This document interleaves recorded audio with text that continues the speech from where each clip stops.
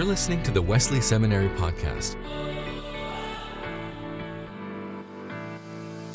Welcome to the Wesley Seminary Podcast. I'm your host today, Aaron Wilkinson. I'm hosting because our guest today is Dr. Aaron Perry, our regular host of over 200 Wesley Seminary podcasts. He's the Associate Professor of Pastoral Theology and Leadership at Wesley Seminary. And today we're talking about his book, Kairos Care. This is a wonderful book that looks at how you can help those who feel like they're being called by God to make a change in their life. It provides a model that helps you walk them through this change process. This book is a wonderful resource for those of you who are serving in pastoral ministry, but for all of us who aren't serving in pastoral ministry, who are going to be approached by friends, family members, people inside of our church who seek us out for wisdom. This provides us a wonderful model for how we can help them walk through the change God is calling them to. So, welcome. We are Wesley, and you belong here. I'm Gloria Zikiwe, and I am Wesley. My name is Chris, and guess what? I am Wesley. I'm Ryan Wagers, and I am Wesley. My name is Julius White, and I am Wesley. My name is Jen Peterson, and I am Wesley. We recognize this beautiful diversity that the Lord has called together that is Wesley. My name is Corey Merritt, and I am Wesley. I am Wayne Brown, and I am Wesley. I am Colleen Durr, and I belong here. You belong here too, because we are Wesley. Well, welcome to the Wesley Seminary Podcast. This is our first one that we're doing, recording the video as well. My name is Aaron Wilkinson. I'm going to be your host this week because your regular host, Dr. Aaron Perry, is our guest this week. We are talking about his book, Kairos Care, and it's a wonderful book that we wanted to be able to share with the listeners. So I'm very excited to discuss this book with you today, Aaron. Man, me too. Thanks so much for doing this and rearranging. And it is kind of new to do the video, so I'm excited. So let's just start off. Who's the book for? So I'm going to say my brother, Paul, and he'll love a shout out here. He gives me such a hard time to say this book is only for pastors. Now, of course, it's aimed at pastors and written to pastors because it's got pastoral counseling right in the title. But what I saw in small groups ministry when I was doing small groups is, man, some of our best shepherds, some of our best pastors were small group leaders. They knew and they wanted to care for people who are in their small groups. So as part of this book, it's really aimed at people who have a shepherding role. And that can be like official, people who have an office of pastor. That can be unofficial pastors, people who just perform the shepherding role in their church.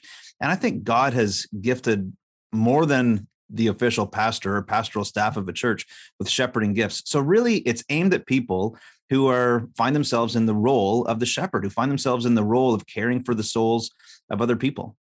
Well, you mentioned early in the book that pastoral counseling should be done as an interested friend and as a friend-making practice. And that was really a new concept to me. So could you flesh that out for us? What does that mean?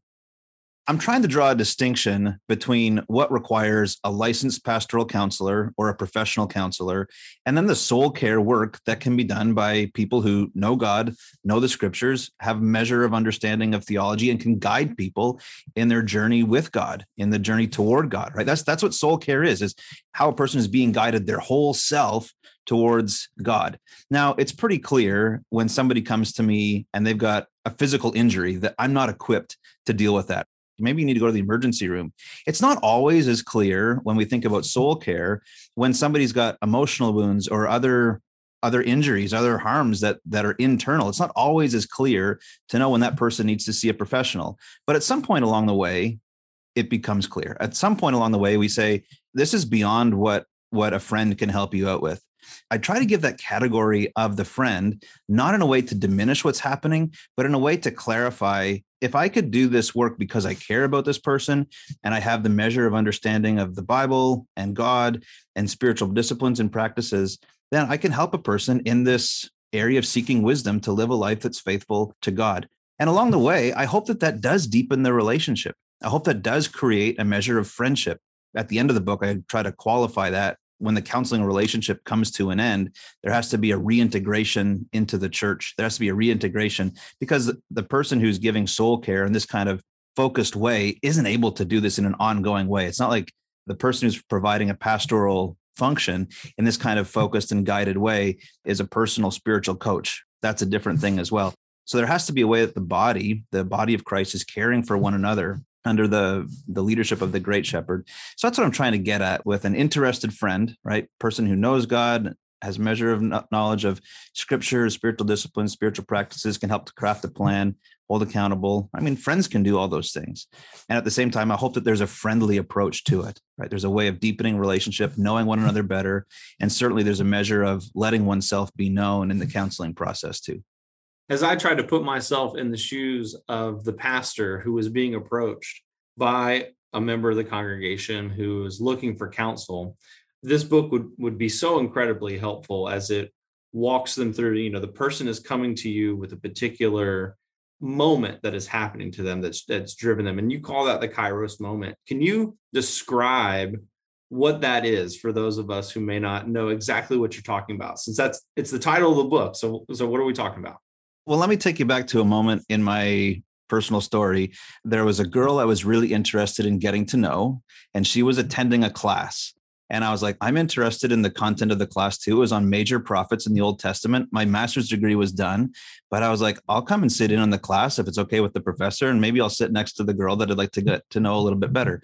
Now, the girl's name was Heather. She ended up being my wife. And so it was all good. And I learned something else in the class, right? And in addition to my subversive aims being met in the class, the professor described time in two ways. One was chronos, right? That time that just keeps on going. You can't stop it. You can't arrest it. That's one of the amazing features of God, is to stop time in the battle, that the sun stands still. And then he described Kairos as a moment in time, right? A moment in time where it's like things slow down and it's charged. And you're like, I can do something now, or I'm going to have to wait for a while. Something can happen now. All the things are kind of aligning, or I don't know when it's going to happen again. It's outside my control. But for a person of faith, for a person who's in relationship with God, they're sensing like, this is a moment in time. This is a charged moment, something that can happen now that otherwise isn't going to happen. One way to think about it in terms of repentance, I was living in Ontario at the time, and there's a highway 401, busiest highway in Canada. If I was going to go visit my in-laws, I would go west and then go south on Interstate 81. If I was going to go visit my brother and my parents, I would go east on the 401, and then I go north. If I'm in town, I'm going a different way. Well, there's one time I'm in town, but I needed to go west. And because normally when I was in town, I was going east, I just kind of went into autopilot, got on 401, headed east. And I'm like, oh, shoot, I'm going the exact wrong way. Now, it occurred to me before I could actually make a change that, something needs to happen, but I had to wait till the right time. Kairos time is kind of like that. Like maybe our imagination or our spirit gets checked and we're like, there's a change that needs to happen, but you have to wait. Like the right time seems to be a little bit distance off. Just like I had to wait for that off ramp to get off the highway and get turned around. Sometimes Kairos moments happen like periodically along the way, that my mind, my spirit might get checked, but at some point I come to the realization like, now is the time that I have to do something. Now I've got a moment in time for a change to take place. And that, I think, really helps me better understand, and hopefully the listeners as well, how a friend could use this book and what the model that we'll talk about a little bit. We all have friends who come to us in those moments, and they're expressing this is something monumental is happening. And they may be coming to us. They may not be going to a pastor. We can use what we learned through this incredible work you've done for us. You talked about turning. And in the book, you talk about how the Kairos moment is in relation to repentance. And sometimes that's turning, and sometimes that's tuning. And that was the first time I had imagined repentance in that way. Can you talk about that a little bit and help us understand that a bit? And let me tie it into what you just said, is that, so many times we go to spiritually wise people, which hopefully we have friends who are spiritually wise, and they're going to help us discern, right? Is this a major change that needs to happen in my life? Is God doing something radically different? And that might be like, I've just got an orientation in the wrong way. Like I'm oriented towards professional success, or I'm oriented towards self-fulfillment in a way that's harmful to others, whatever that kind of sin might be. Or is this a tune, right? Is God just kind of slightly adjusting the dial? Like I think about whenever I listen to baseball games and we have this really old radio, and it was just really sensitive, and you had to get the dial just right. When the dial was just right, it was crystal clear. I could listen to my Blue Jays games. If it was just a little bit off, it was like total static. And if I was to apply like a turning metaphor, like you could crank that dial and you'd just totally be away and miss it. All it needed was just that soft tuning. One of the kind of paradoxes of the Christian faith that C.S. Lewis points out is that the person who needs to repent is incapable of doing so. The person who's capable of repenting is the person who doesn't need to. Now, God's grace getting mixed into that. It's God's grace that allows us to repent. It's God's grace that allows us to do that kind of 180. Like, I'm going west on the 401. I need to go east. God's grace allows us to make that kind of change. But sometimes the spiritually sensitive person thinks like, I'm just way off. There's so much static in my life. But a friend is able to come along and say, no, your family's well ordered. You're faithful at going to church. You're faithful at going home. You're a generous person. There's so many virtues in your life. Maybe there's just a bit of tuning that needs to happen. The point of all of this is to get headed in the direction of God, to get focused in on God. And sometimes like that 180 happens all at once, like we get reset. And sometimes it's just over time, we just get a little bit off kilter, a little bit askew. And God is saying, get tuned back in to me. And I find that for somebody like me, a friend really helps me discern the difference, right? A friend really helps me know just how much to turn the dial or if there's a major change that needs to happen in my life. Yeah, absolutely. Well, I've mentioned a couple times already that there's a model that you created in this book, and you say, edit the model however works best for you, reader, but it's one that's worked for you and your background as being a pastor. And the first half is look and listen, clarify, and conference. So if you get the book, you'll be able to see the pictures. But the first half, can you talk to us about what's happening in that first half of this conversation or this counseling that's happening? Yeah. And let me just back up one little bit. This isn't totally unique to me. It's a model that was given to me that I was able to tweak and do and make my own. So what I'm suggesting the readers do is exactly what I got to do with it. I was given this Kairos model, and I can't even remember where it came along. I did some research to try and find out like the genesis of this model, who came up with it. But I found so many early iterations of it that I was like, I don't know who did. Like maybe it was some kind of one of those things that happened early on and people ran with and did the thing, made it their own. So what I've done with it, what it seems like other people have done with it, is what I'm suggesting you do with it as well, the reader. That first half of the model, and if I was to describe it with leadership language, I'd say is about defining reality. Max De Pree said the first job of the leader is to define reality. And sometimes we can bristle a little bit like that, like God defines reality. Well, yes, I mean, God sets the context of reality. What I'm talking about, the first half of the model is defining reality, is doing our best to access God's wisdom to have reality be defined, right? And to work in this. And so the first step is look and listen. And here's one thing I found in my pastoral counseling work is, man, sometimes people just needed somebody to listen to them. This is one of the reasons why I think this book is helpful to a number of people, is if you just develop some listening skills and a character that's able to listen, it's actually harder than you sometimes think to develop that kind of character and not be threatened when you're in the listening moment. But if you're able to develop a few skills and that character, like, man, that can solve so many problems, because people are generally interested in their lives getting better. And sometimes they've got all the resources, right? They don't need some help spelling it out. They just need to be looked at and seen. They need to be listened to let some of the chaos that's in their head get into reality. And I found that just having some time that was structured, that I was able to listen to people, allowed them to, one, just feel better, but then two, have the wherewithal, have the approach to say, I think I can handle this now. I think I've got some clarity. Now, sometimes that clarity doesn't always come just by a person having some talk therapy and just talking it out to a friend. And so it takes some work to clarify. So I give some tips in the book on how to clarify what clarifying is. It's this kind of matching of imaginations. You know, Aaron, if you and I were to have a conversation now and you were to tell me a story, tell me an account, and maybe it's something that it kind of epitomizes or captures something that you're struggling with or something you're discerning. This communicates what needs to change in my life. You'd have a picture in your imagination. And as you're telling me, I'd be able to form a picture in my imagination as well. And clarifying allows those imagination pictures to really meld. And here's one of the amazing things about the gift of community is sometimes whenever you're speaking it out, that imagination picture is going to clarify for you. You're going to be like, oh, now that the edges are kind of sharpening up and I'm able to see like there was somebody kind of in the background that I hadn't noticed before, but now I can. And also it could be that I'm able to see things that you hadn't seen yet. And so I'm able to ask questions about maybe people who seem to have peripheral roles to play, but now it's like maybe they're playing a bigger role, or maybe there's some background noise in your life that you've just kind of missed and had stopped paying attention to. It just kind of comes out in the telling of what's going on in your life. But I'm able to ask like, maybe that played a bigger role, or tell me more about that background noise. You know, we're relational beings, and sometimes Aaron's doing pretty well, but maybe father-in-law or maybe mother-in-law or, you know, cousin isn't doing so well. And that kind of background noise, that's really playing a bigger role than you realize. A good listener is able to ask some clarifying questions where that picture comes into focus. The last part about defining reality, so we've had look and listen, had clarify, is conference. And that's a measure of, okay, I'm going to entrust part of myself to you. I'm going to entrust part of my own story to you. Now, this takes some wisdom, because not every person has the strength to handle every aspect of our story, especially a person in spiritual leadership. And so you got to entrust the other person wisely, see what they're able to handle, and see what is clarifying to their story.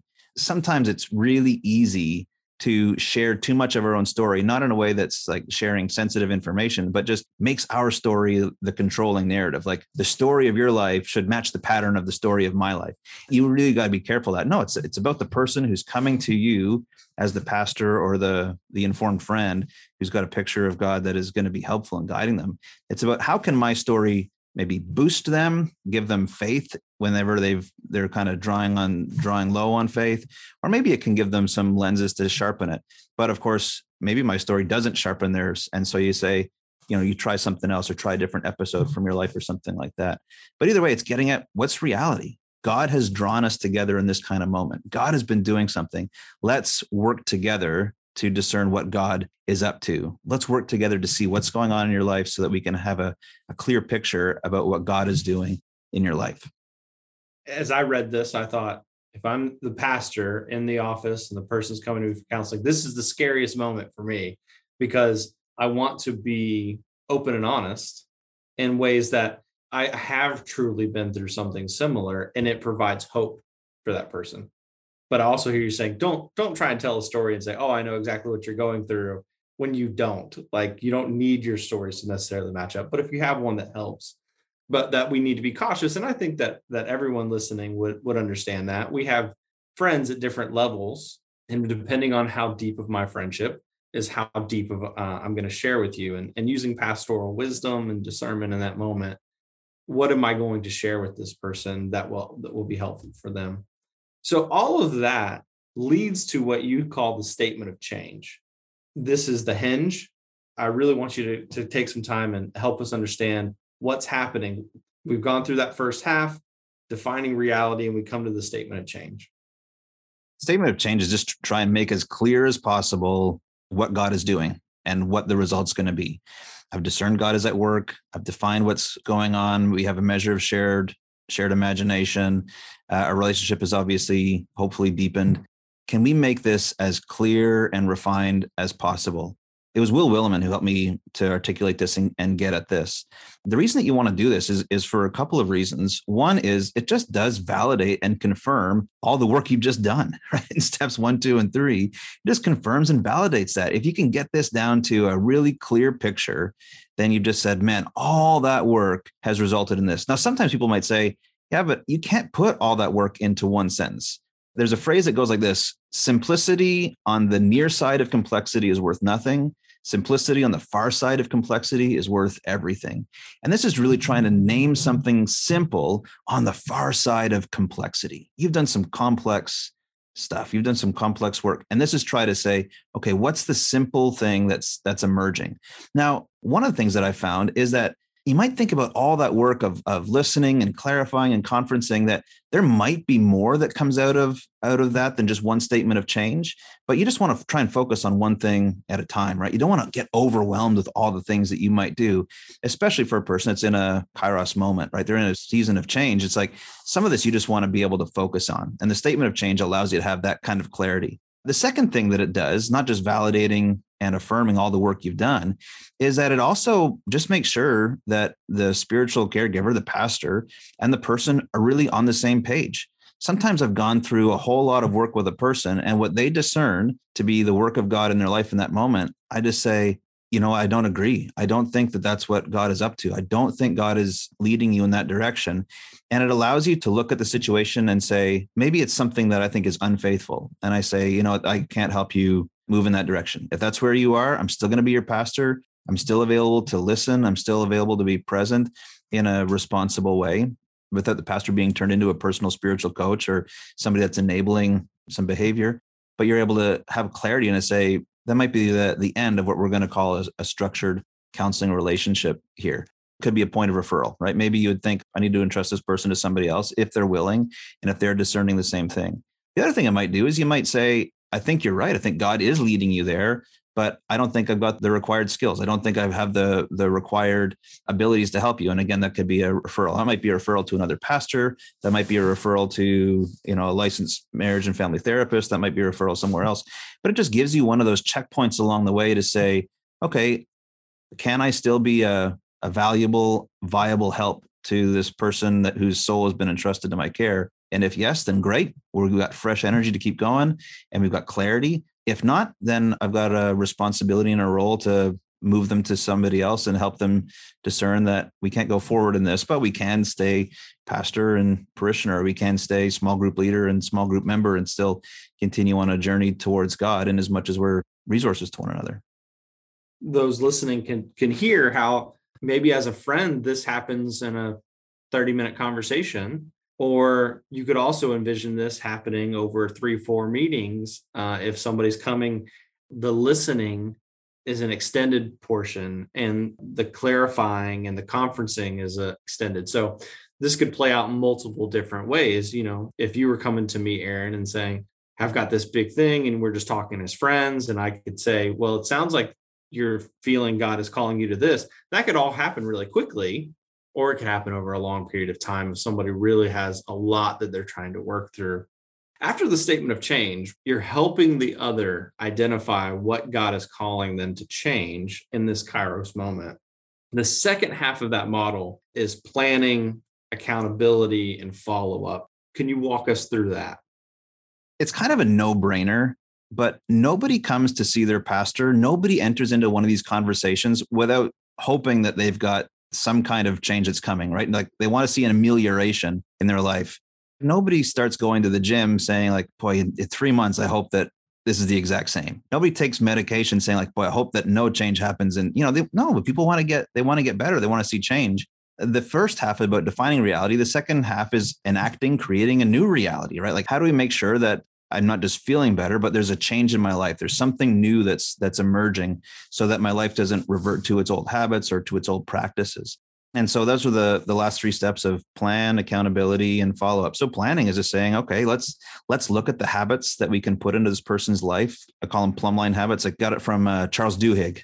Plumb-line habits, things that just keep my life centered and in a good direction. Or there might be some other skills that I need to add into it. So you're going to develop a plan. Now, a lot of times pastors are good at planning. They've organized anything from worship services to pizza parties to committee meetings, right? They've organized a lot of stuff and they're really good at planning.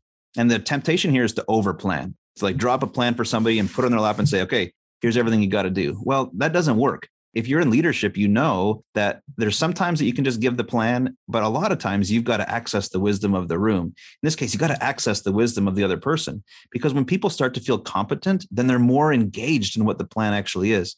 So it's kind of like you're a plan supporter rather than the planner itself.